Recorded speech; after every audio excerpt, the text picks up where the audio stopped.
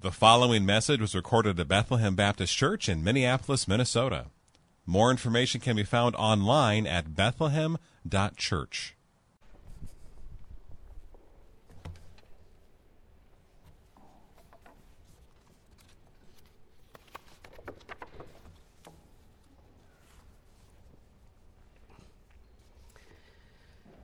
Our text for this morning is Acts 2, verses 5 through 13. Let me just set it up before we read it. In the last 2 weeks, Pastor Jason opened up the first 4 verses of Acts chapter 2. And those verses captured the remarkable moment at Pentecost when the Holy Spirit came upon the disciples. Jesus had told them to wait for what the Father had promised, and the wait ended in the first few verses of chapter 2. When the Holy Spirit came upon the 120 disciples gathered, and 3 supernatural phenomena gave evidence of what God was doing in giving the Spirit. Number 1, a sound came. Remember the sound of a rushing wind. Number 2, the sight of what looked like tongues of fire hovering over people's heads. And then the ability to speak in other languages. And then verse 4 of chapter 2 sums it up and says, look, they were all filled with the Holy Spirit. And now comes our text in verse 5. Acts 2, beginning at verse 5. Now there were dwelling in Jerusalem Jews, devout men, from every nation under heaven. And at this sound the multitude came together, and they were bewildered, because each one was hearing them speak in his own language. And they were amazed and astonished, saying, are not all these who are speaking Galileans? And how is it that we hear, each of us in his own native language? Parthians and Medes and Elamites and residents of Mesopotamia, Judea and Cappadocia, Pontus and Asia, Phrygia and Pamphylia, Egypt and the parts of Libya belonging to Cyrene, and visitors from Rome, both Jews and proselytes, Cretans and Arabians. We hear them telling in our own tongues the mighty works of God. And all were amazed and perplexed, saying to one another, what does this mean? But others, mocking, said, they are filled with new wine. Father in heaven, I pray now that you would meet us in your word this morning. My fear, my concern is that some might hear this as a message directed to someone other than themselves. And I pray that's not so. In fact, as I think about it more, I think that's less of an issue. You have gathered us, Bethlehem Baptist, both in the room and connected technologically, because we're leaning into your word. We want to hear what your word says to us personally and us as a church. So I don't think my concern is a major one. So I ask you to speak to us from this text on this Sunday, and I pray that you'd send us out with new measures of grace to glorify you in our current context as a local church. I pray this in Jesus' name. Amen. You know, we believe in exegetical preaching, which doesn't necessarily mean you have to go through a whole book all the time, but you can exegete a passage at a time. But this is one of those Sundays where let's stick with the book we're in and see what the Lord has to say to us about ethnic harmony. So we're taking it right in the flow of Acts, of our series on Acts. And what I want to do, here's the outline. Unit 1 is let's just go over the narrative again. I'll make some comments along the way. The second section will be observations, doctrinal observations. What is this passage saying to us about God? What about the gospel? What does it say about the church? And then lastly, implications for ethnic harmony. So let's do section 1, the narrative. Let's walk through the text again. I'm going to read it and then I'll comment. Verse 5. Now there were dwelling in Jerusalem Jews, devout men from every nation under heaven. Okay, it's the day of Pentecost. And this is admitting there are in Jerusalem Jews from all over the known world. You don't need to press that to every nation under heaven, like where are the people from Alaska? It's just saying everyone in the known world is there.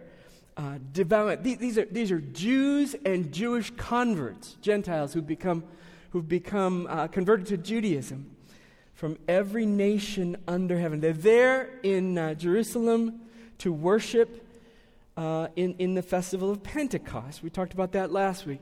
And so the way I imagine Jerusalem is it's packed. It's like a college town that has a football game. You know, the population is tripled, or not our city when we hosted the Super Bowl because it was like 30 below. But a normal city that hosts the Super Bowl, there's people all over the place. And that's my impression of Jerusalem.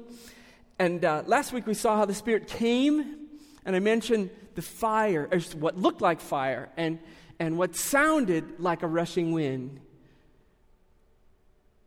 And then tongues came and languages were spoken. And what strikes me is Luke only focuses in on one of those. You know, he doesn't write a paragraph on what looked like flames of fire. He doesn't write a paragraph on what sounded like a rushing wind, but he does write a paragraph on the fact that the Holy Spirit came and allowed the believers to speak the languages of the world. So the crowds hear the noise. They come running to figure out what in the world is going on. Bewildered, verse 6 says, because each one was hearing them speak in his own language. What's God doing here? God is taking the spiritual initiative right at the moment the Holy Spirit falls on the church to see to it that Christianity is a world religion. Jesus, the Savior and Lord, is Savior of all the earth and Lord of all the earth, all the peoples. He just sets it up right from the beginning, and the news is going to be proclaimed, boom, as soon as the Holy Spirit shows up. Reading from verse 7, the crowd is perplexed, and they have this list. Are these not all who are speaking Galileans? You know that's part of the wonder of this, that Jason, I think, mentioned this last week. Galileans were no big deal. They're local yokels. They're simple people, uncultured, uneducated, not world travelers. How could they learn this language? So that's one of the mysteries. And then the other mystery is that all these nations that are listed in verses 8 through 11, all these peoples can hear what's being said. Now, let's click in on that list just so that we catch it. I see this as the beginning of the fulfillment of Acts 1:8, or even the beginning of the fulfillment of the Great Commission. It's just so striking to me that at the first moment that the church bears witness to Christ, it bears witness to all peoples. The Great Commission, make disciples of all nations. Snapshot begins right here. Acts 1:8, you will receive power when the Holy Spirit has come upon you, and you will be my witnesses in Jerusalem, Judea, Samaria, and the ends of the earth. Snapshot.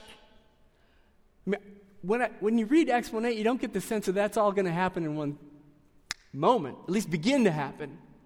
But it is. It's here. It's here.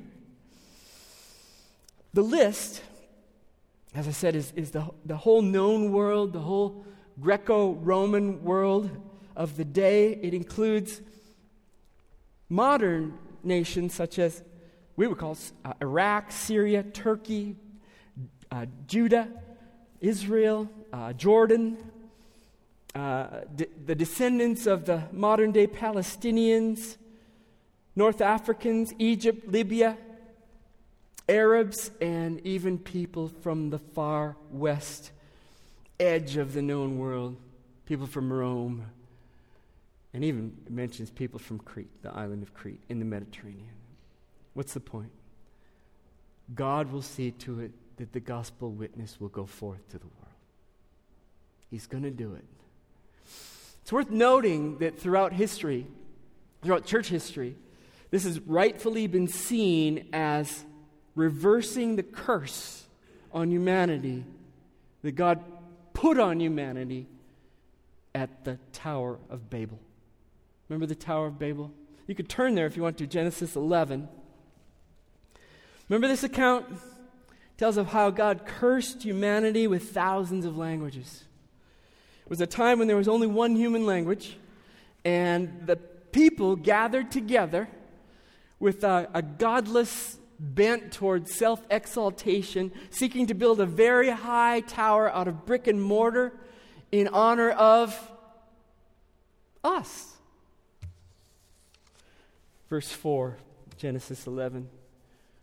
They said, "Come, let us build ourselves a city and a tower with its top in the heavens, and let us make a name for ourselves, lest we be dispersed all over the face of the whole world." I'll put it in my own words. Let's build a city and a tower as a display of the glory of humanity, so that we can gather all peoples together around the glory of humanity, lest we be scattered throughout the whole earth. The glory of us, the glory of humanity will unite us together. We are awesome. We built this awesome tower. And God will have none of it. Verse 8. So the Lord dispersed them from there over the face of all the earth, and they left off building the city and the tower. Therefore, its name was called Babel, because there the Lord confused the languages of all the earth. And from there the Lord dispersed them over the face of all the earth. There's Babel. We've seen Pentecost, putting them together. Just going to let pastor scholar John Stott put it together for you. He says, at Babel, human languages were confused and the nations were scattered. In Jerusalem, the language barrier was supernaturally overcome as a sign that the nations would now be gathered together, not around a city and a tower, but gathered together in Christ, prefiguring the great day when the redeemed company will be drawn from every nation, tribe, people, and language. There it is. That's right. Our text closes in verses 12 and 13 with this phrase, "And all were amazed and perplexed, saying to one another, 'What does this mean?' And others said, 'They are filled with new wine.'" What does this mean? So right here, that's the end of my text. And so everything in me just wants to just jump in and preach everybody else's sermon for the next 5 weeks. I'm not going to do it. Not going to do it. Pastor John Piper is going to preach next week on the sanctity of life. And then we're going to spend the next, 4 sermons on Peter's sermon explaining what does this mean. He's answering that question.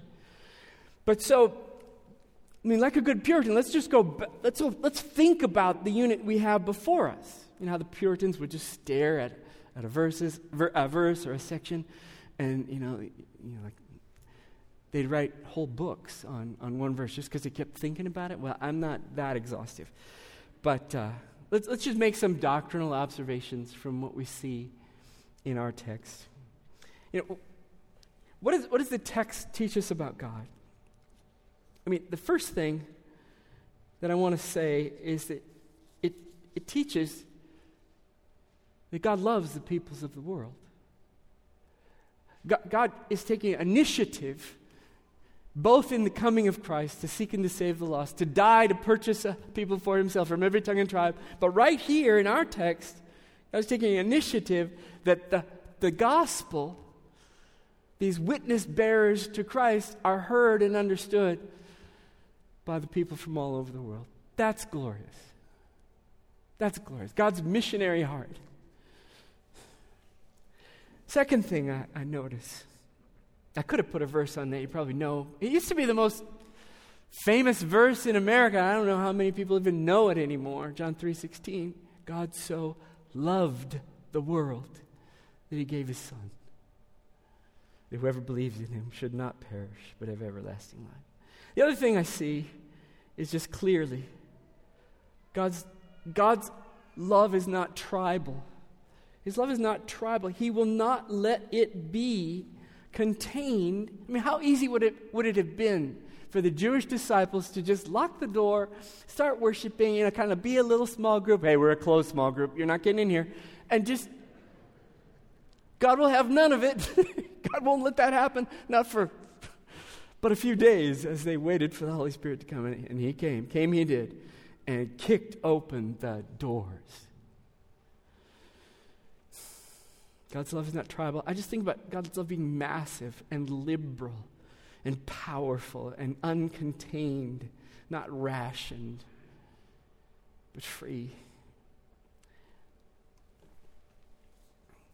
The other thing I see is God establishing a new people. It really bleeds into one of my other points, but by this outpouring of the Holy Spirit, enabling the gospel to be spoken to this crowd. And then the end of Peter's sermon, 3,000 of these people in the crowd believe. And the reference to the prophecy of Joel, it all conspires to say God is gathering this new people right here. The new covenant people right here. This unique people, not ethnically defined, but defined because they are God's people, and God is their God. They are his own, and they are united in Christ. God is doing that. And I'll say it again the other way from our side of it. But I see those three things. What does it say about the gospel? It says the gospel is for all people. And this is why we have Global Partners of the Week. This is why the church is and awakened to and arising to the call to the nations. And it's not, it's not as though like, hey, God is on our diversity impulse. No, God is on his own thing. And his own thing will be done by the gospel of Christ as he creates a new people who are loved by God, people from every tribe, and then who love one another as they have been loved by Christ. So it's not as though God is doing our thing. God's not a 21st century sign up for the diversity campaign. This is not it. He's on his own thing. And the gospel is going to go forward to everybody, everywhere. And woe is us if we get in the way of that gospel. What does it teach? What does it teach us about the church? Just kind of hitting it from the other side. The church is a global people. That's what it is. It starts on day one. The church is a global people. It grieves me when I hear assumptions about Christianity to the effect that, Christianity is white man's religion. That's a lie. It is a lie. In this moment, we might maybe call the people from Greece the white people, but in this list, there's not a bunch of white people. What you see in church history is the church moving like from continent to continent, people to people. And yes, there have been seasons where the church has been largely represented in the West among Anglos. And yet, do you know now, by 2050, the Pew Research Center estimates that 40% of Christians, by 2050, 40% of Christians will reside in sub-Saharan Africa. 40%. Christianity is not white man's religion. Christianity is for all people because Christ died for people from every tribe. And we are one. We are one people in Christ. I love Ephesians 4. Ephesians 4 has given me I mentioned Revelation 5:9 as nuclear power in the beginning. I have to add Ephesians 4, the first few verses of Ephesians 4, right in the context of Jews and Gentiles in the same church. That can't be easy. Paul goes on to describe the profound oneness that is ours in Christ. One God, one Father. He goes on, one Spirit, one Christ. We're just profoundly one. And God has made it so.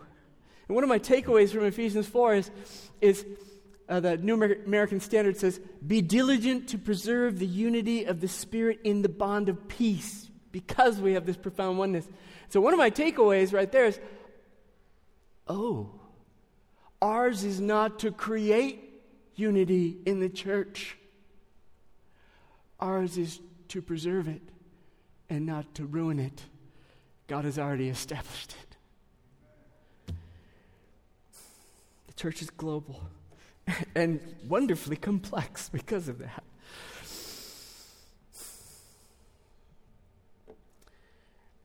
Also, we could say from this text, it's right there in the pattern, that the means by which God has designed to get the news about Christ out is the church. It's right there. Is the church. This multi-ethnic people belonging to God who bear witness to the reality of Jesus Christ as Savior and Lord, and explain the gospel to people. And just, Jason mentioned this, I just want to circle back to it. The point is being witness. It's who we are. It's not merely what we do. It is what we do, it's reflective of what we do, but it's who we are. We are His witnesses, and God sees to it that His witnesses will be from every tribe and tongue. So, well, what kind of implications does this passage have on ethnic harmony? I wonder how it landed on the disciples when Jesus gave them the mission of Acts 1:8. You will receive power when the Holy Spirit has come upon you, and you will be my witnesses in Jerusalem, Judea, Samaria, even the ends of the earth. So I put myself there. Here's what's going on in my head. I don't even know anybody from those places. I don't know anybody. I don't even have access outside my own family and clan. I don't have a bike. They don't have boats. I don't have a boat. Maybe a few boats. I don't have an airplane. I don't have access. And look, even if I did have access, they're not going to be able to understand me. Jerusalem, Judea, Samaria, ends of the earth, make disciples of all nations. It's impossible, Jesus. That's impossible. Next orders. You got anything else for us to do? We can do Jerusalem. We can do Samaria. Maybe, if we get up the courage to go where good Jews don't go. Ends of the earth. So I see two things here. God sees to it that the impossible mission is possible. He makes provision for the church to do the impossible mission in at least two ways, by providence and by His power. When the church got the mission, little did they know that God would arrange that the peoples from the known world would all be in Jerusalem on one day, the very day when the Holy Spirit is given as promised. It's by His providence. And little did they know that their Galilean Aramaic language is not going to be a problem, because God would enable them supernaturally to speak the languages of the peoples gathered in such a manner that they would hear as in their own dialect. That's crazy. The mission is impossible, totally impossible. And yet God is God, and God does the impossible, gathers the world, enables these simple Christians to speak to the world and gain a hearing, and Peter will go on and preach, and 3,000 will be saved. Huh. Is there a parable? Is there a pattern, a parallel for us as a takeaway this Ethnic Harmony Sunday? I think there is.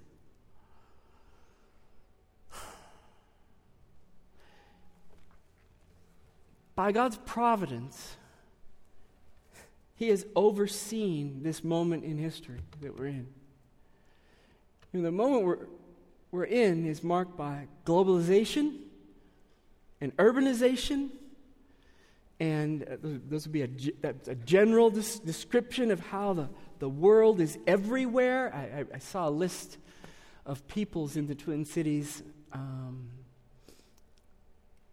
I forget, 160 or so different peoples, 180. The peoples are here. By His providence, God has done that. And yet, I want to add this. That the peoples who are here surely by God's design. That's what Acts 17 says, Acts 17:27, that God arranges the times and the places where people live in order that they should seek Him and find Him. So then, climb into that and you think, well, what about this moment in history where we're so acutely aware of racial tensions in America, and not just America, all over the world?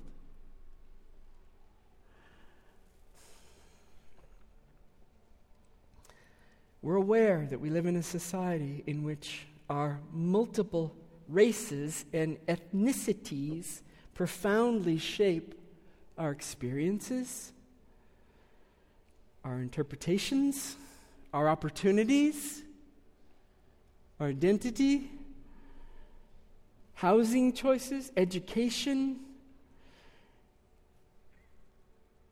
And those negative differences are deeply destructive, and we grieve over them. And they give rise to disharmony in the church, and hostility and alienation in our communities and in our nation, in our world.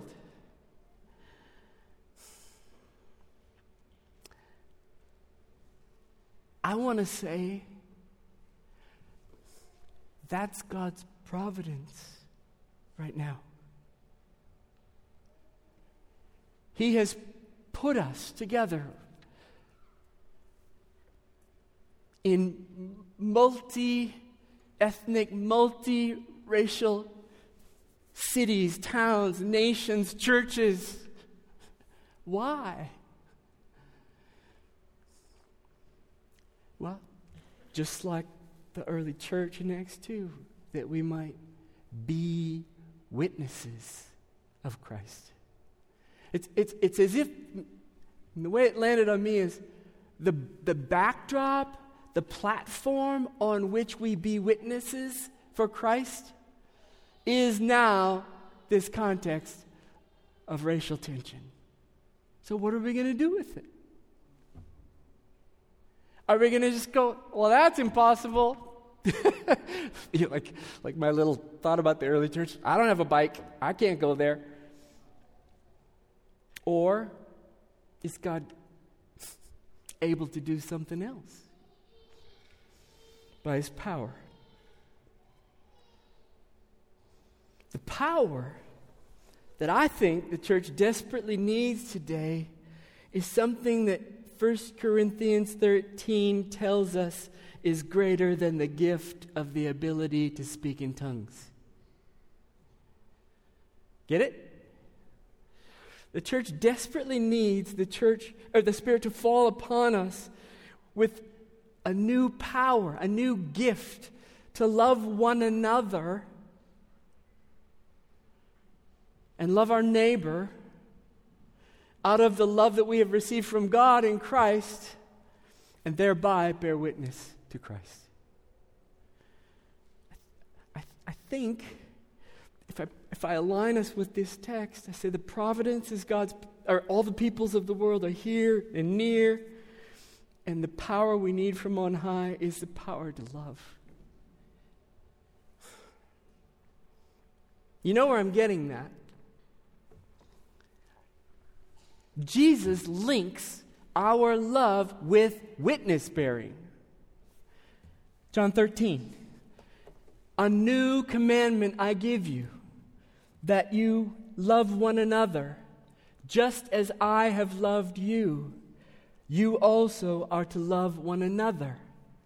By this, all people will know that you are my disciples, if you have love for one another. See how I'm linking it into witness bearing? Jesus says, well, the new command, you know what's new about the new commandment? Love one another as I have loved you. So we who know the love of God for us in Christ, we have received the love of God for us in Christ, are called to love each other in the manner that accords or is similar to, reflective of the love that God has for us in Christ. So we bend that outward to other people, and by that, people will know that we're disciples of Jesus. We'll bear witness to him.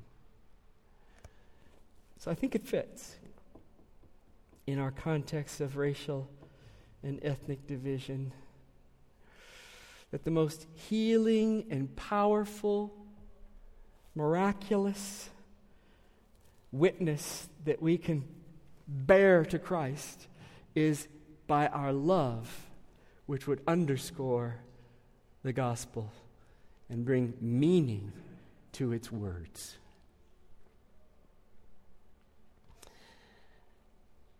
I know that some have left Bethlehem. It's interesting, as a pastor, pastors get together, and I work with a lot of pastors across the country with our church plants, and this is not unique to Bethlehem. Some people have left Bethlehem in the last 6-7 months because we've talked too much about racial harmony, ethnic harmony, and some people have left because we don't talk enough about it. Well, here's what I want to say to you who are here.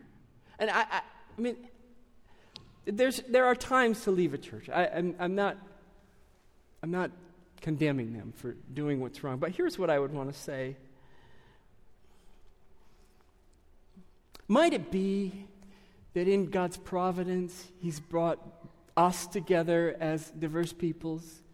And might it be that the power from on high that we need is power to love, that all people would know that we're disciples of Jesus, that we love one another as Christ has loved us? Might it be that staying in the context of that, even when it gets hard, brings more glory to the reality of Christ and more joy for you in the long run? So I say, lean in. Lean in. I'm not going to add, we can do this. We can't do this. We need the power of God's love in us. Read 1 John. Read 1 John.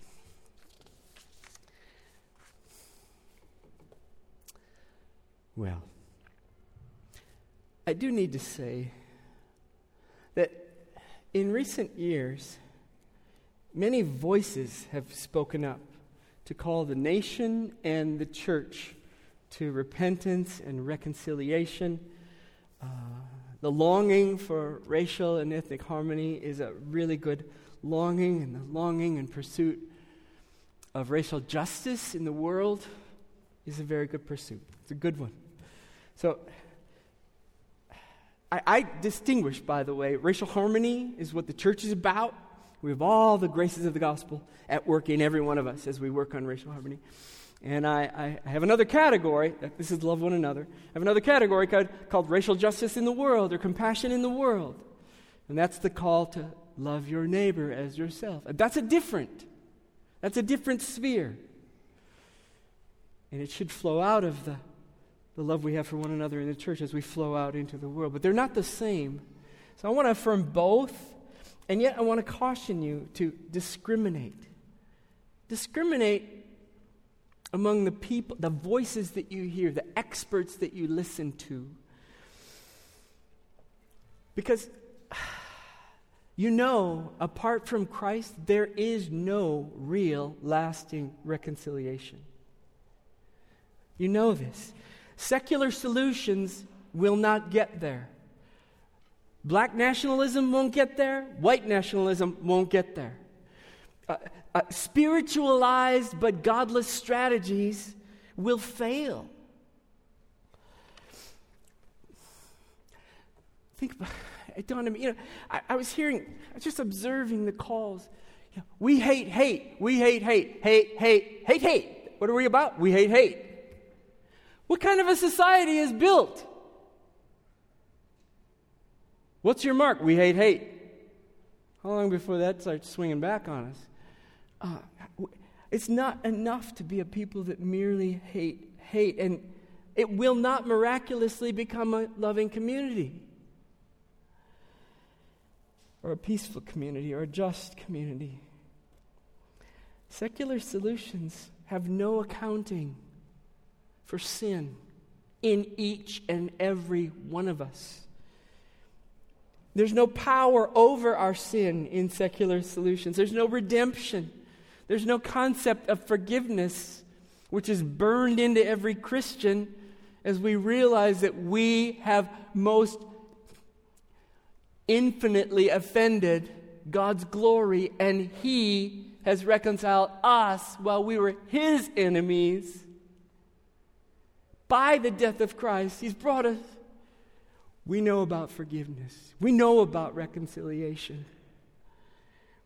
Secular solutions have no reconciliation with God, have no approach to reconciliation with one another that has any power, no vision for Christ-like love. I am stretching my time. I'm gonna squeeze in something.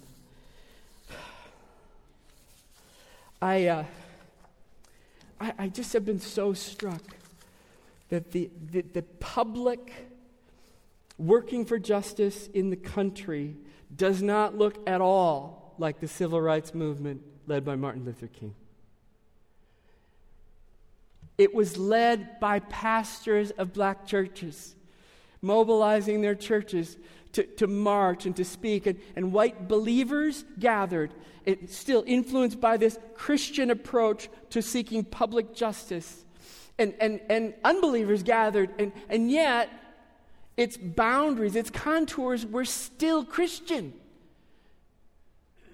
I mean, I want you to hear this. I posted this on my door. I was so, stirred up about it. I'm going to do this quickly. This is the text of a commitment card.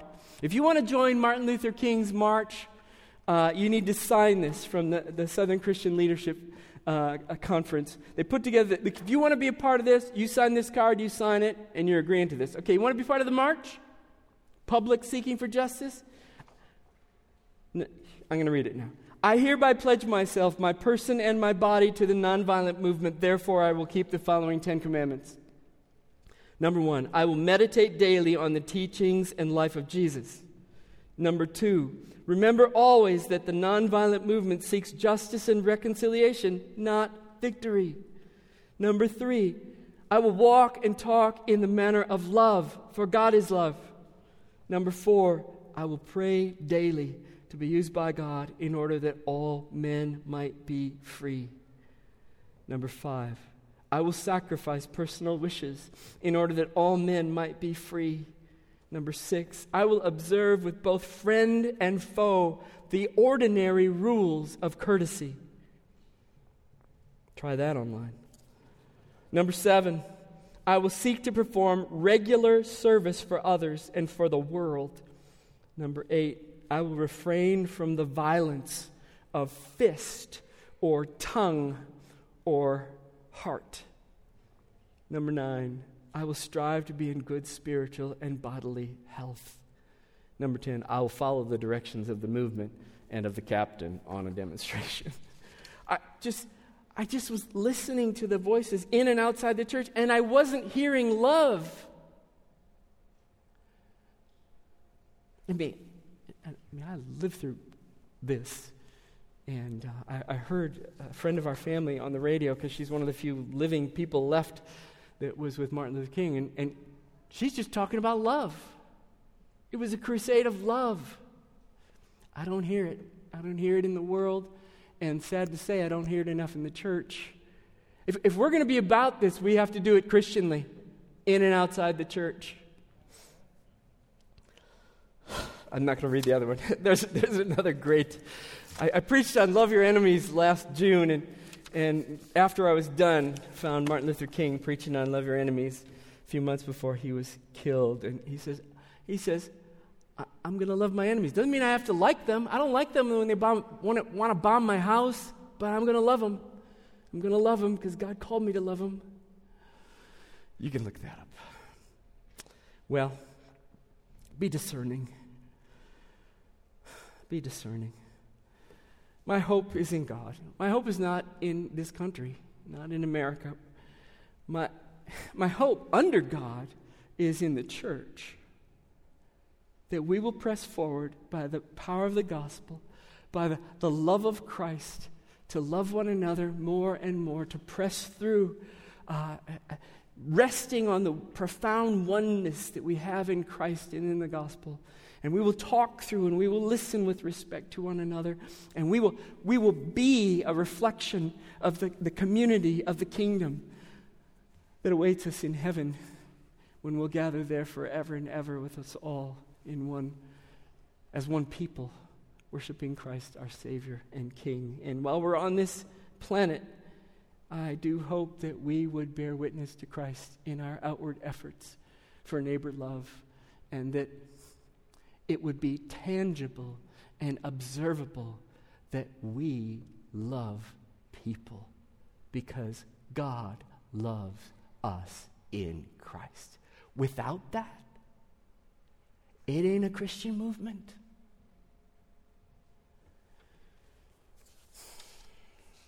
Let's pray. Father in heaven, my prayer, well, I should praise you. I praise you for your great grace to us in Christ and all that you are for us and all that means. And I pray for the church today. I pray for Bethlehem, that we would be witnesses of the risen Christ, both by our word, our gospel proclamation, our explanation of your love for us in Christ, the offer of salvation. But also I pray that we would be witnesses to Christ by our love. In the church, as we persevere in ethnic harmony, and also by our love outside the church as we work for racial justice and to show compassion to our neighbors. I pray these things in Jesus' name. Amen. Thank you for listening to this message from Bethlehem Baptist Church in Minneapolis, Minnesota. Feel free to make copies of this message to give to others, but please do not charge for these copies or alter their content in any way without written permission from Bethlehem Baptist Church. For more information, we invite you to visit us online at bethlehem.church or write us at 720 13th Avenue South, Minneapolis, Minnesota, 55415. Bethlehem Baptist Church, spreading a passion for the supremacy of God in all things, for the joy of all peoples, through Jesus Christ.